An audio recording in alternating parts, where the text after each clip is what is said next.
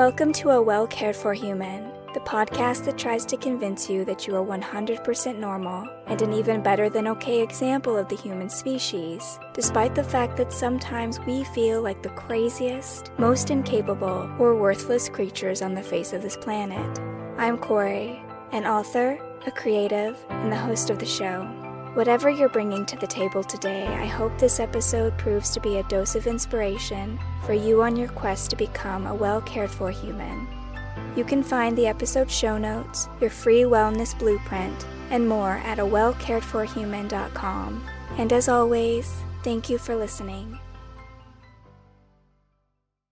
Hello humans, it's your host Corey, and today we're going to talk about change. So far on the podcast, I've spent a lot of time emphasizing love and acceptance of ourselves, of building or rebuilding our relationship with ourselves, but what does that mean in the context of change? Is wanting to change something about yourself or your life, is that rejecting yourself? Are the ideas of change and self-acceptance incompatible? Personally, I don't think so. As with most of the ideas we've explored together thus far, it really comes down to how you make changes in your life. The importance lies in how we treat ourselves while we make these changes, how we talk to ourselves, what tone do we use. It's important to ask yourself, are you making a change because you love yourself, because you care about yourself and you want good things for yourself? Or is it because you hate yourself and you're telling yourself things like, you better shape up, you need to get it together, what's wrong with you, why are you always like this? The intention and the emotionality behind your efforts really do matter.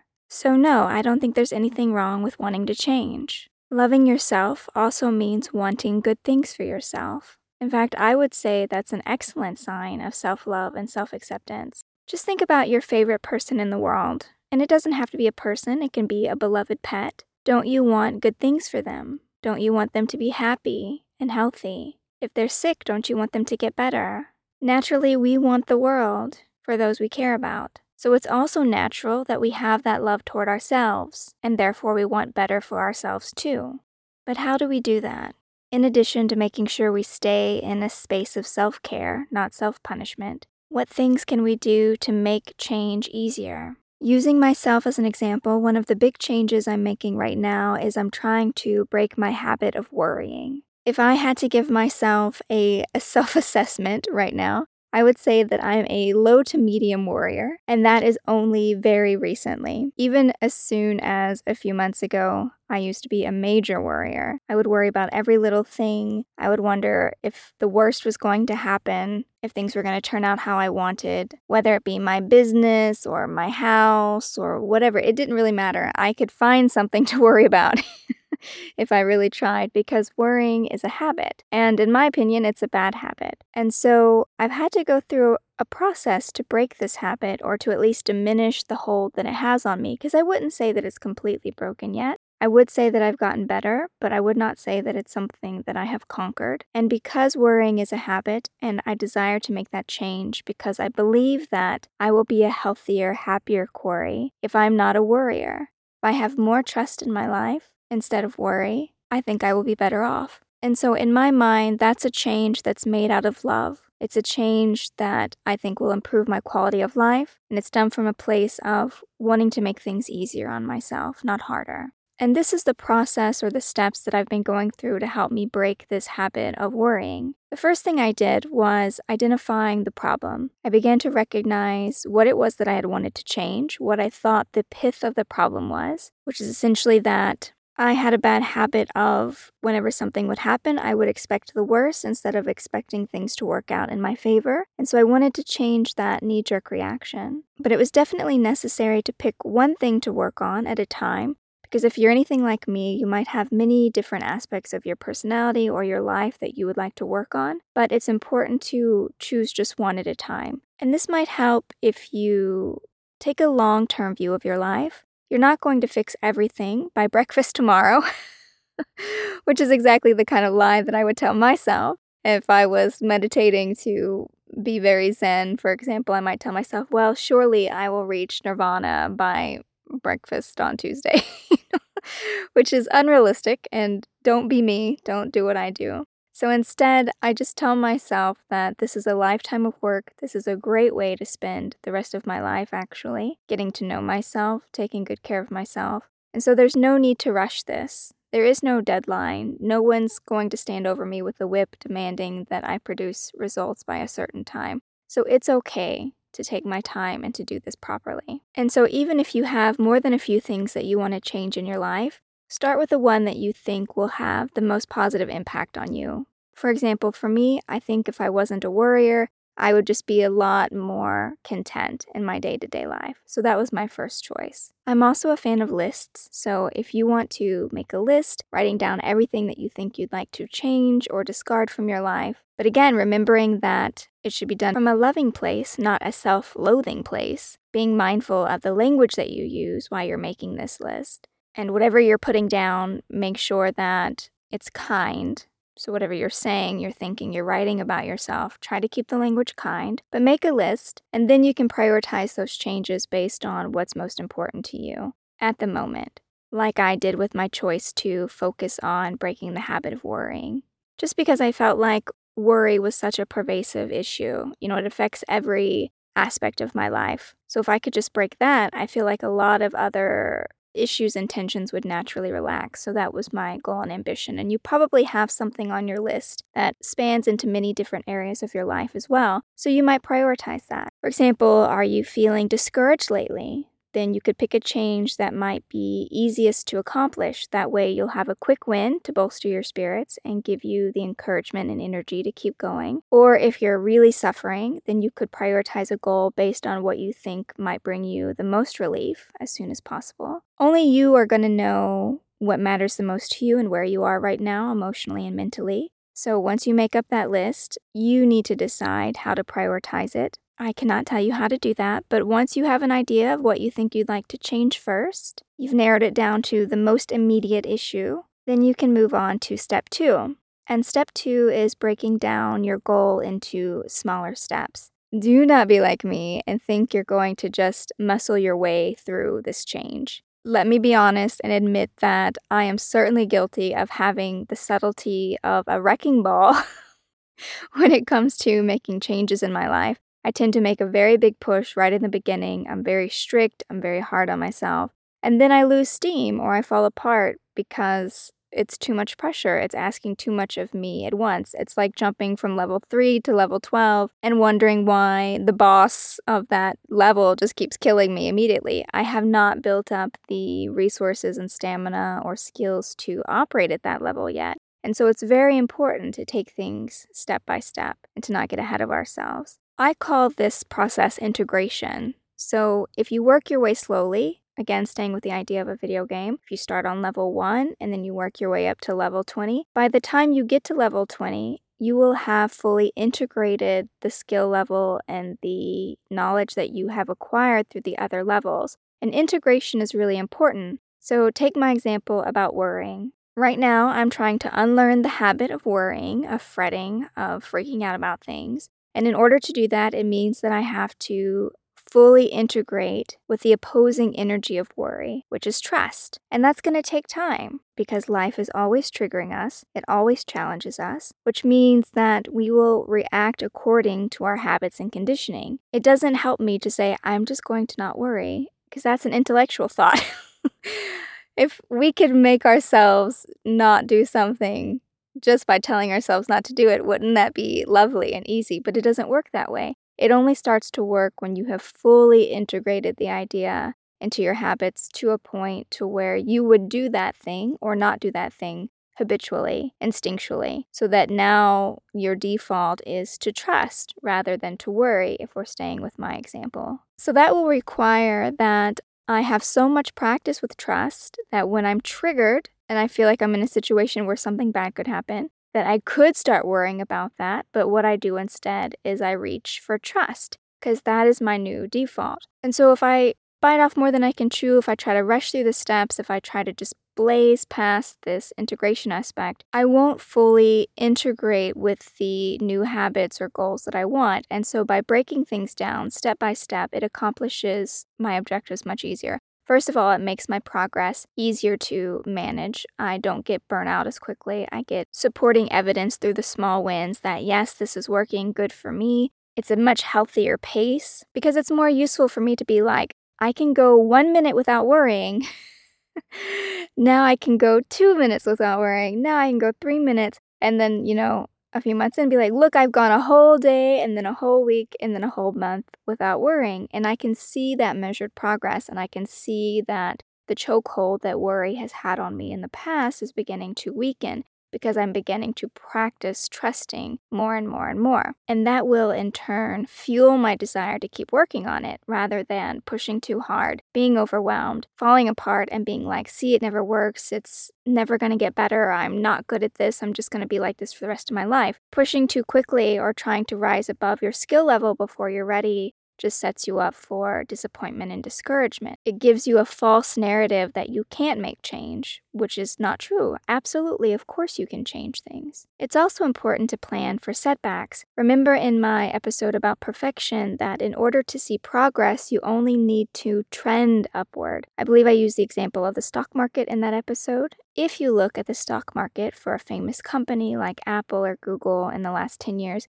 you would see that their numbers didn't just go up and up and up and up in a straight line. It went up and down. But the reason why a business person would call it a successful business because it trended upward over time. If you zoom the graph out and you look at maybe like a 5-year span, for example, you would see that it started in the lower left and went up to the upper right. And they call that success. And the same is true for you, that you only need to trend upward over time. And that means allowing for setbacks, allowing for the numbers to fall or to backslide at certain points, and understanding that this is just a normal part of the process. It does not mean you're failing. It does not mean that you're never going to get there or that this isn't working. It's just what happened. It's a very normal part of the process, these setbacks. And when you do hit a setback or an unexpected trigger, know that it's a great opportunity to develop more awareness around your triggers, around your stuck points, so that you can avoid situations like that in the future, or at the very least, you can go into similar situations with a clear head. For example, I'm thinking of when I was trying to break my habit of bulimia.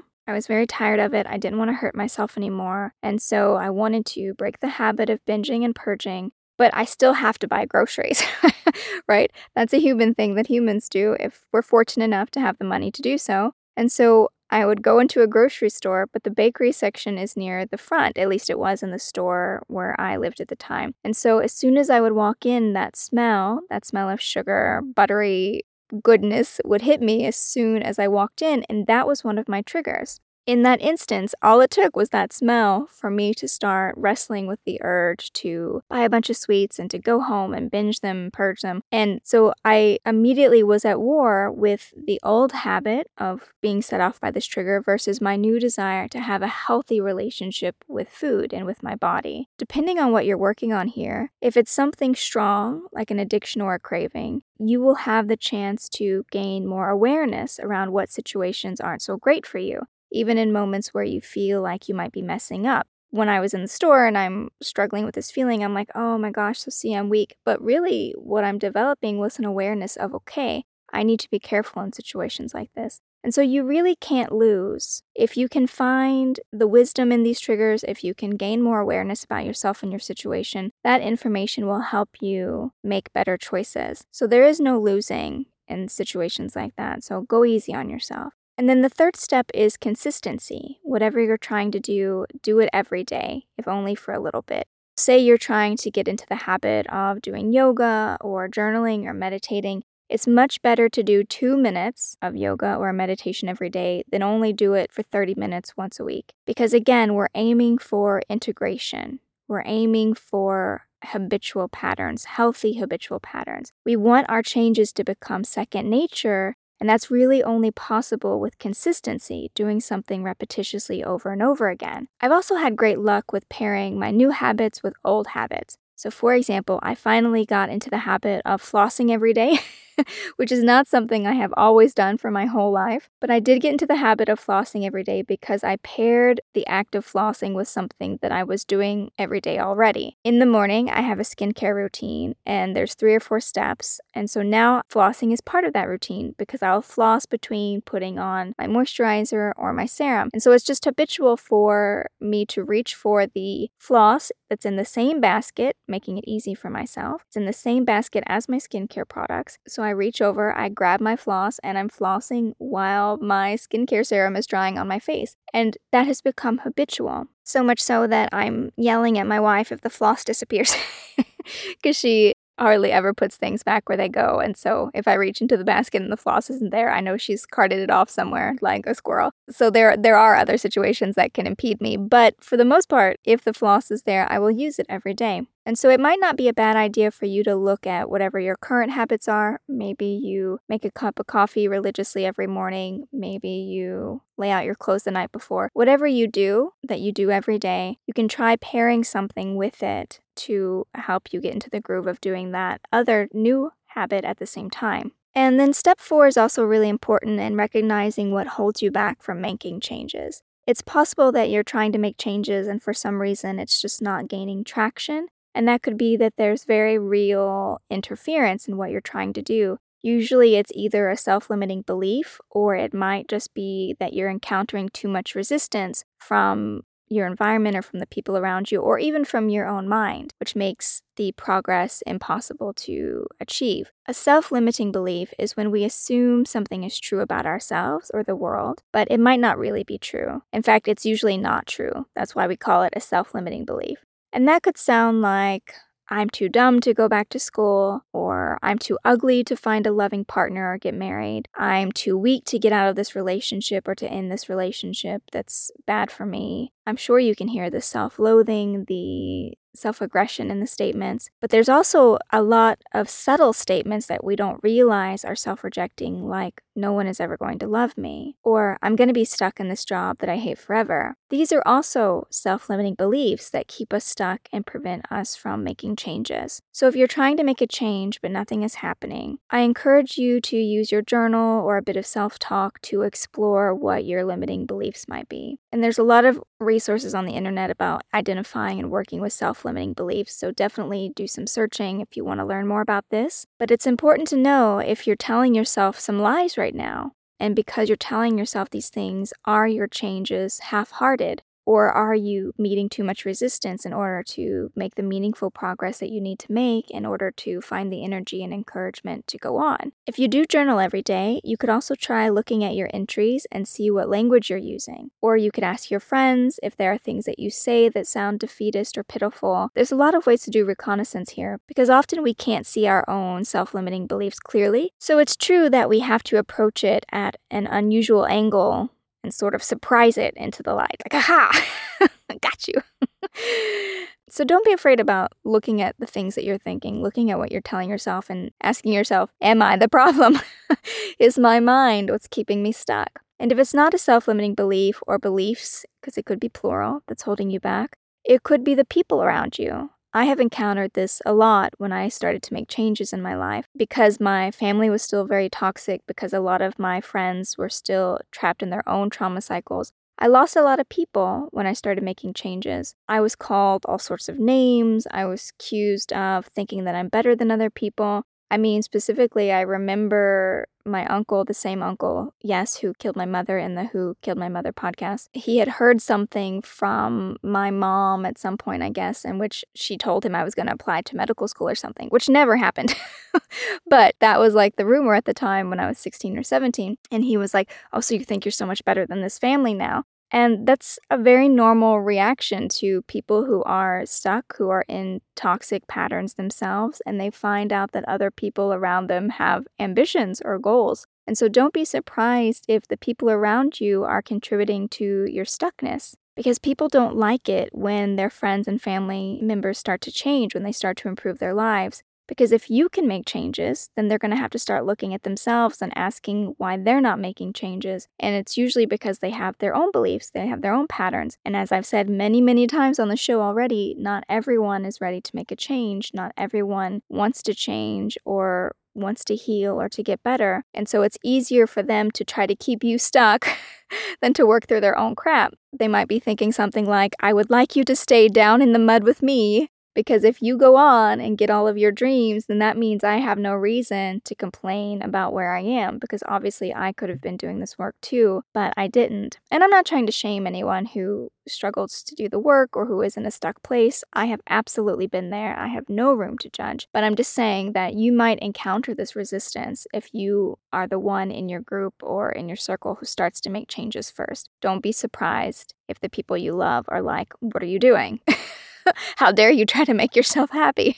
And the resistance that you encounter from these people will be a good reflection of how much toxicity there is in your environment. So just don't be surprised if the people around you want you to keep doing what you've always done, if they want to keep the person that they like complaining to. And just don't be surprised if they say really discouraging things like, why? Why would you want to do that? It's never going to work. Why bother? Do not listen to these people, because they're letting their own fears and limiting beliefs add resistance to what you're trying to do.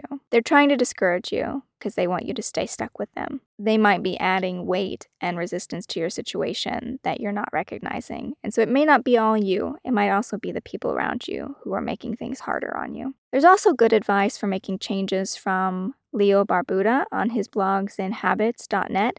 I'll leave the link to that in the show notes of this episode. I liked his blog quite a bit when it was really popular a few years ago. His minimalist style appeals to me, so maybe you'll like it too, who knows. I also bought his book Zen Habits many years ago, and I still reference that from time to time. And so maybe you'll find value in his words as well. I just wanted to make that recommendation because sometimes you guys leave me notes and comments that you would like more book recommendations. So the book recommendation I would have to this idea of making change would be Zen Habits. It's a great book. But all in all, just remember that change takes time. Please pace yourself. Do whatever you can to keep your spirits up. Don't let yourself get discouraged just because you don't see the results you want to right away. And be consistent. Whatever you decide to do it every day, even if a little bit, and certainly something will happen for you.